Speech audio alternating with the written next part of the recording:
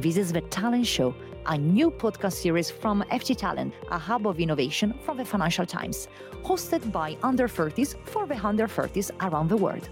This first series is in partnership with Bocconi University, a leading higher education institution of business and managerial advancements.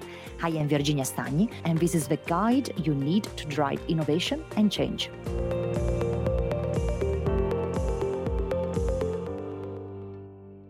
Today, we are focusing on the interesting challenges of being a young entrepreneur by talking with an expert who has worked on innovation projects in companies across Europe and currently mentors student startups trying to build viable business models. This is for any listener who wants to create their own company, wants to know how to finance their projects, and learn what it takes to gain a leg up in the startup community. Here is our conversation with Nico Valenti Gatto, the operating director at B4I, Bocconi for Innovation, and a Bocconi alumnus.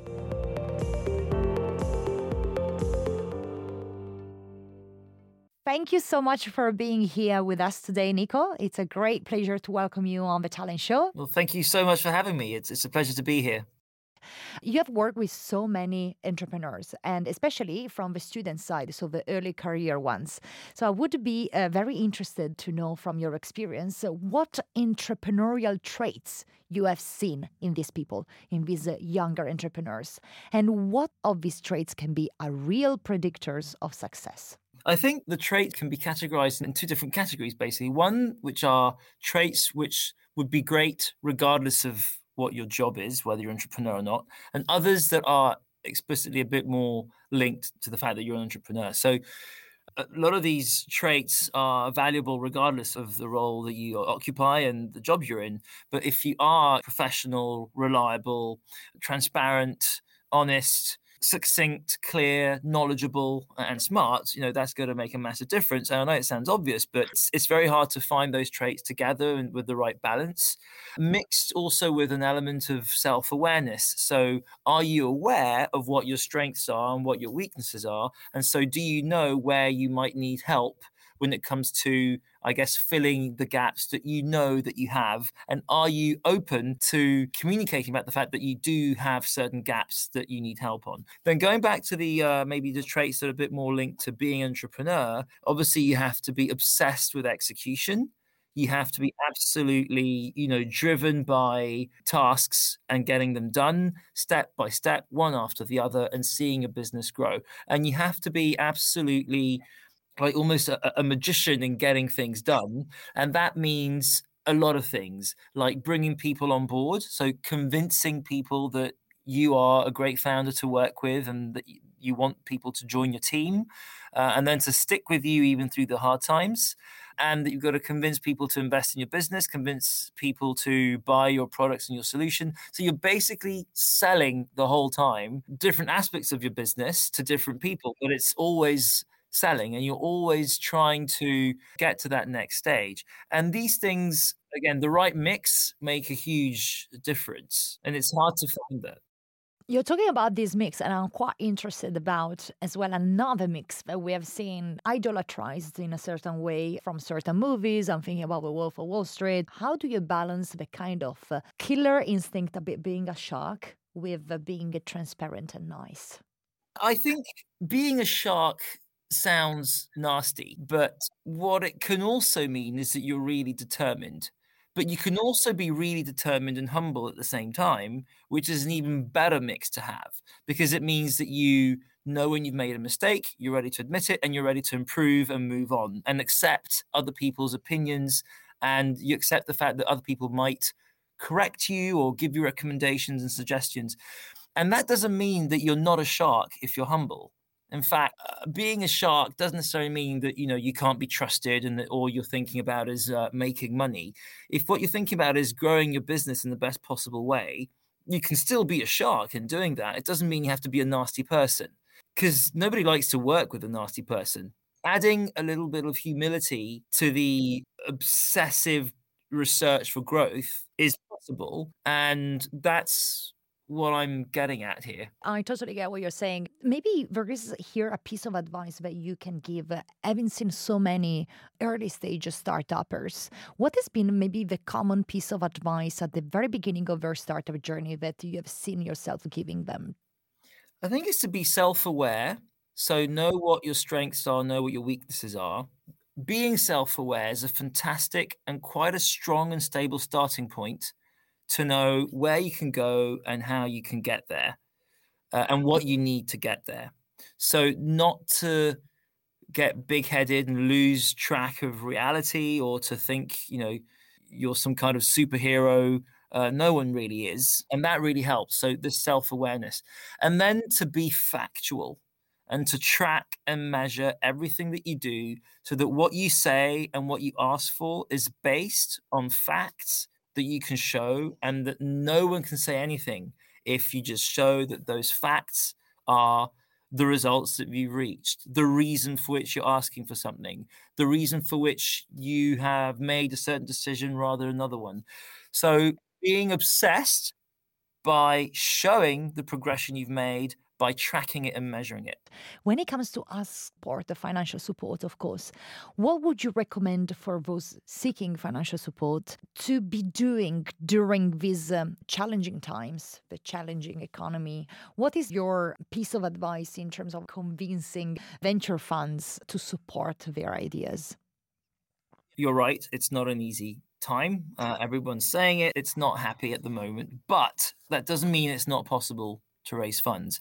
What I would say is that never to lose track of the big picture. So the objective isn't to raise funds, it's to build your business. It's to help your business grow and to build a solution, a product, or a service that your end users, your customers really will die for and will really want. So that is why you're an entrepreneur. Sometimes, in order to do that, you need to raise funds. So again, let's not forget what the priority is here. It's to build a business, not to raise funds. However, sometimes you need to raise funds to build the business. So I understand that that's difficult. But anyway, to do that, it's a matter of building the relationship and from going for the long run. So it means informing your potential investors of where you are, what progress you're making, talking to investors even before you start fundraising and bringing them on board with what you're doing, making them understand the value that you're bringing to the market and why you as a founder are someone that's worth backing. And that takes time, that takes transparency, that takes great communication of what you're doing, how you're doing it, being clear about it. Again, being transparent, saying, for example, if this month we incurred a problem, we're wrapping our heads around how to solve it. Actually, if you can help us, that would be great. Never be ashamed of reaching out, asking for people's help, because if they're interested, they will help. And that will make them probably even more engaged with your business and with you as a founder, and potentially more likely to invest in you when the time will come. So what I'm saying is to build a relationship from afar and keep them informed. And I think this is such an important point that, of course, can be applied to startups, but to any of our listeners that are building their career at the early stage. So, like, don't be afraid of asking for help.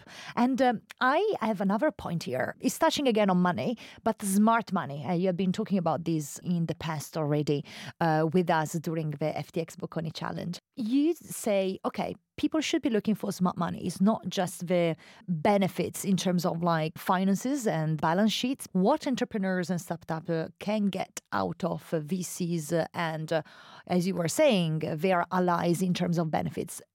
I mean, this is again a concept that's been talked about a lot, and I don't think I'll be saying anything new.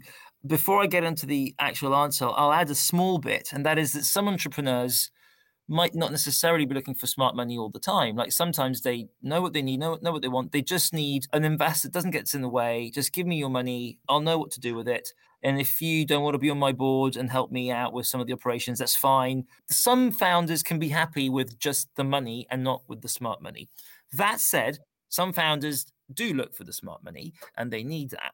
And that means looking for an investor who really understands the business, who has experience in that market, who maybe has made investments in similar companies, so who can bring experience and an improvement in your decision making, the right contacts and the right network, and who's also someone who can challenge you, I guess, almost constantly, because otherwise you won't grow as a founder and you won't be able to make steps in the way in which you drive and build and grow your business. Because especially in early stage, the relationship between a VC or an investor and entrepreneur is more than anything else actually a human relationship, and which goes on for years because seed investments can stay in the portfolio of a VC fund for even up to say 8 years or so. And that means that for all that time, you might have someone on your board. You have to end up working with sometimes on a daily basis, especially at the early stages of the investment. So you've got to be able to build that relationship of trust, and the investors have to bring a new team member basically on board. And that can be very, very challenging. It can be very hard. And if the relationship all of a sudden breaks because, I don't know, trust becomes an issue, or you don't feel that this investor is bringing everything that you thought that he or she could bring on board, then you start being disappointed. So it's a human relationship. It really is. I would love to leverage a bit on your experience in different cities: Milano, London, Paris, different cultures, and definitely different money available. The magnitude that all these different cities can bring in terms of money pools available for, of course, entrepreneurs.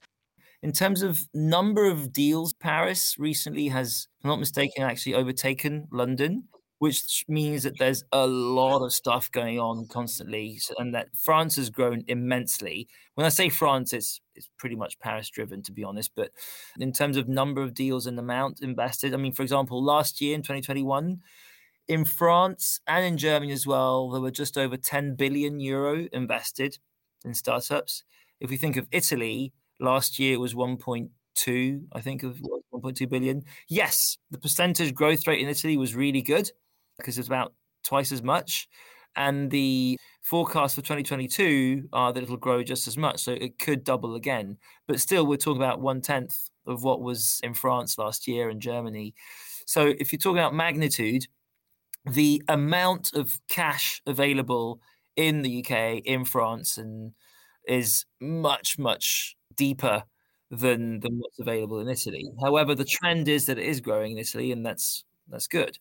And in terms of like business culture differences, have you noticed anything that is an interesting point to make here in terms of like the three cities that you have experienced? Maybe, a different way to see the culture of making business that can be, a real indicator if it's a good cultural fit for you to move somewhere else from your local economy.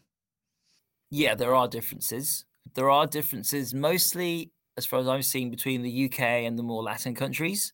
Bear in mind, I grew up in London. I would say that I'm completely at ease with with working in the UK and in London. France and Italy, which are the two countries that I know, I think are extremely similar in terms of work cultures and workplace cultures, and even approach to like risk and so on. However, France has evolved a lot over the past 8 to 10 years, and I think Italy has a lot to learn from France when it comes to the entrepreneurial support that entrepreneurs can receive, and the approach that certain investors have and that VCs have, I think is something that would be great to see in Italy at the moment as well. The thing is that there's far more cash available in France than there is in Italy, although Italy is improving a lot. So the size of funds in France is bigger, so the check sizes are a bit bigger, seed rounds are a bit bigger. There's a bit more kind of, I guess, availability in France than in Italy right now. I'm gonna add this. I just want a very light-hearted point here.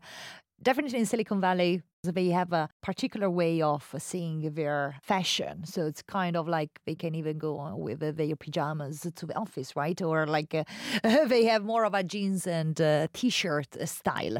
Definitely a bit different, maybe in Italy and France. I would love, again, we're a very light-hearted note, so quite quick one. But what should entrepreneurs in Italy and Europe should be dressing to impress? Oh, that's a hard one. I've never actually thought of that, to be honest. If I meet a very young entrepreneur and he or she really dresses up for the interview, like suit and tie or a really, really nice dress for the interview for an investment, I feel that's slightly out of touch, if I have to be very honest. It feels like there was no need for that, you know? I mean, I would think you look really smart, that's really nice, but I would say, let's focus on the business here. Because again, light-hearted comment and prejudice that could be really idiotic. Like, does this reflect maybe a more old school approach to doing business than what some other founders might be or investors might be looking for? However, that said, this should not become a prejudice. Like, I mean, as far as I'm concerned, I don't care what you wear if I'm interviewing you or if we're meeting for an investment. You should wear what you're comfortable with, because you can see the opposite as well. You can see people who would be more comfortable in a suit and tie, wanting to wear a hoodie or a t-shirt because they think that that's kind of the cool thing to do. But you can see it's kind of odd. Just wear whatever you feel comfortable with. In terms of entrepreneurs and of course preparation to be mentally prepared as a young entrepreneur for the challenge of starting a venture-backed business, knowing of course all the difficulties and the odds of success are typically around just 10%. How do you mentally prepare yourself, and maybe even how you accept, I don't want to say failure, but the high chances that it's not going to work, even if it got venture-backed? This, I think, depends on also the entrepreneur's age, which is a very, very slippery slope, because you should not have an age bias when you're deciding, who to invest in. You can see sometimes is that if the entrepreneur is younger, and I don't know what we mean by that age, but let's just say younger than 50 or 40 years of age, then the approach to risk can be very different. Because if this person, let's say, doesn't have a family or hasn't given up God knows what to start a new business, then the I'm going all in, make it or break it attitude will probably be a bit simpler or closer to that stage in life than someone who is older and has maybe more responsibilities. And if it goes bust, then whoa, I have a mortgage, I have a family. That can make an impact on the approach, on the mental preparation for that.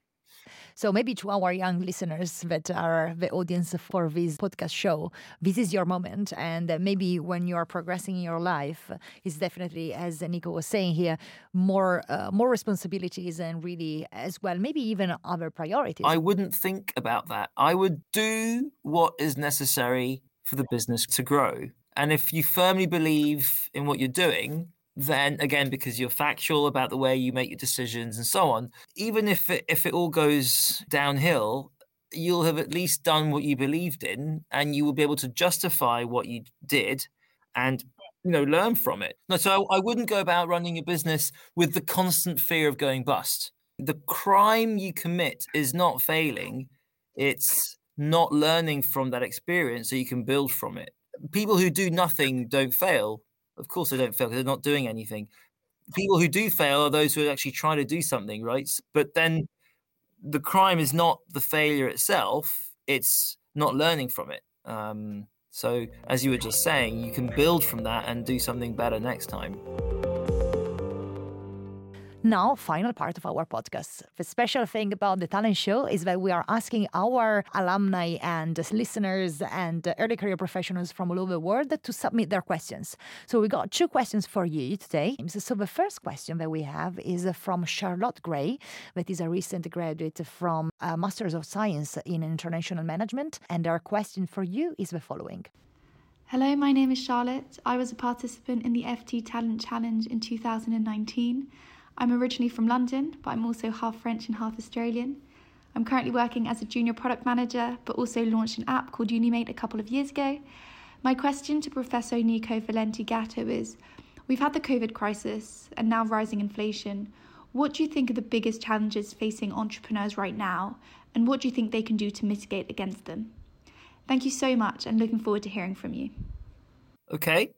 Thanks, Charlotte, for the question.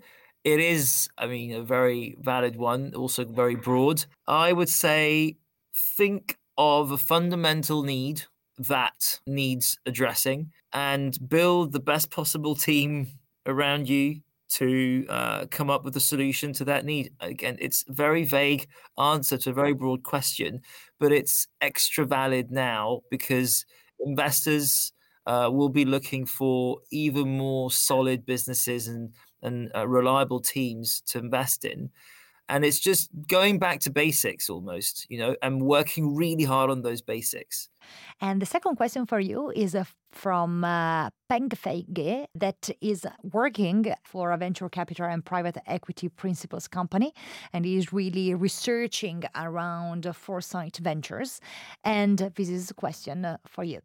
Hello, my name is Peng Feige. I was a participant of the FTX Bocconi Talent Challenge in 2021. I am originally from China and now work in China too. I am currently doing research and investments in Foresight Ventures, a leading pan-Asia crypto venture capital. Just My question summarizing to high Professor overview Nico answers, Valenti but Gatto that's what I would say. As a startup founder, it is very important to find business partners who are on the same page. What are the most significant characteristics or traits you think I should focus on when looking to collaborate? Thanks, and looking forward to hearing from you. Okay, Peng Fei, thanks a lot for the question. I'd like to spend more time on this because it is a very valid point. The traits and characteristics of a business partner are they bringing value to your own business? Are they solving an issue that you've got? Are they accelerating your growth and simplifying your path? And alongside that, do you trust them? Do you see yourself working with them over the mid to long term? Because that's far more valuable than the immediate short-term gains that you can think of. It would waste so much time to have to start again because the relationship doesn't work. A bit like a marriage or it's exactly the same thing. So it's relationships and business. I mean, it's still people, right? So it's the same thing. So, thank you so much, Nico, for being with us today. I think we got so many different points that we can take away here. And I can't wait to meet you again for our next challenge. So, thank you so much, Nico. Thank you very much, Virginia. It's been a real pleasure. This has been The Talent Show, which is produced by the FT Talent team, Aya Al-Shihabi, Noor Hafez, and me, Virginia Stagni. Our podcast producer is Todd Van Luling. Our editor and sound engineer is Arturo Ochoa. Our video producer is Enrique Zecca. And our social media producer is Letizia Clementi. Our music is by Dennis Kishuk. Check out all of the Talent Show episodes at fttalent.ft.com. Subscribe wherever you get your podcasts and follow FT Talent on socials for updates. Until next time, and keep listening.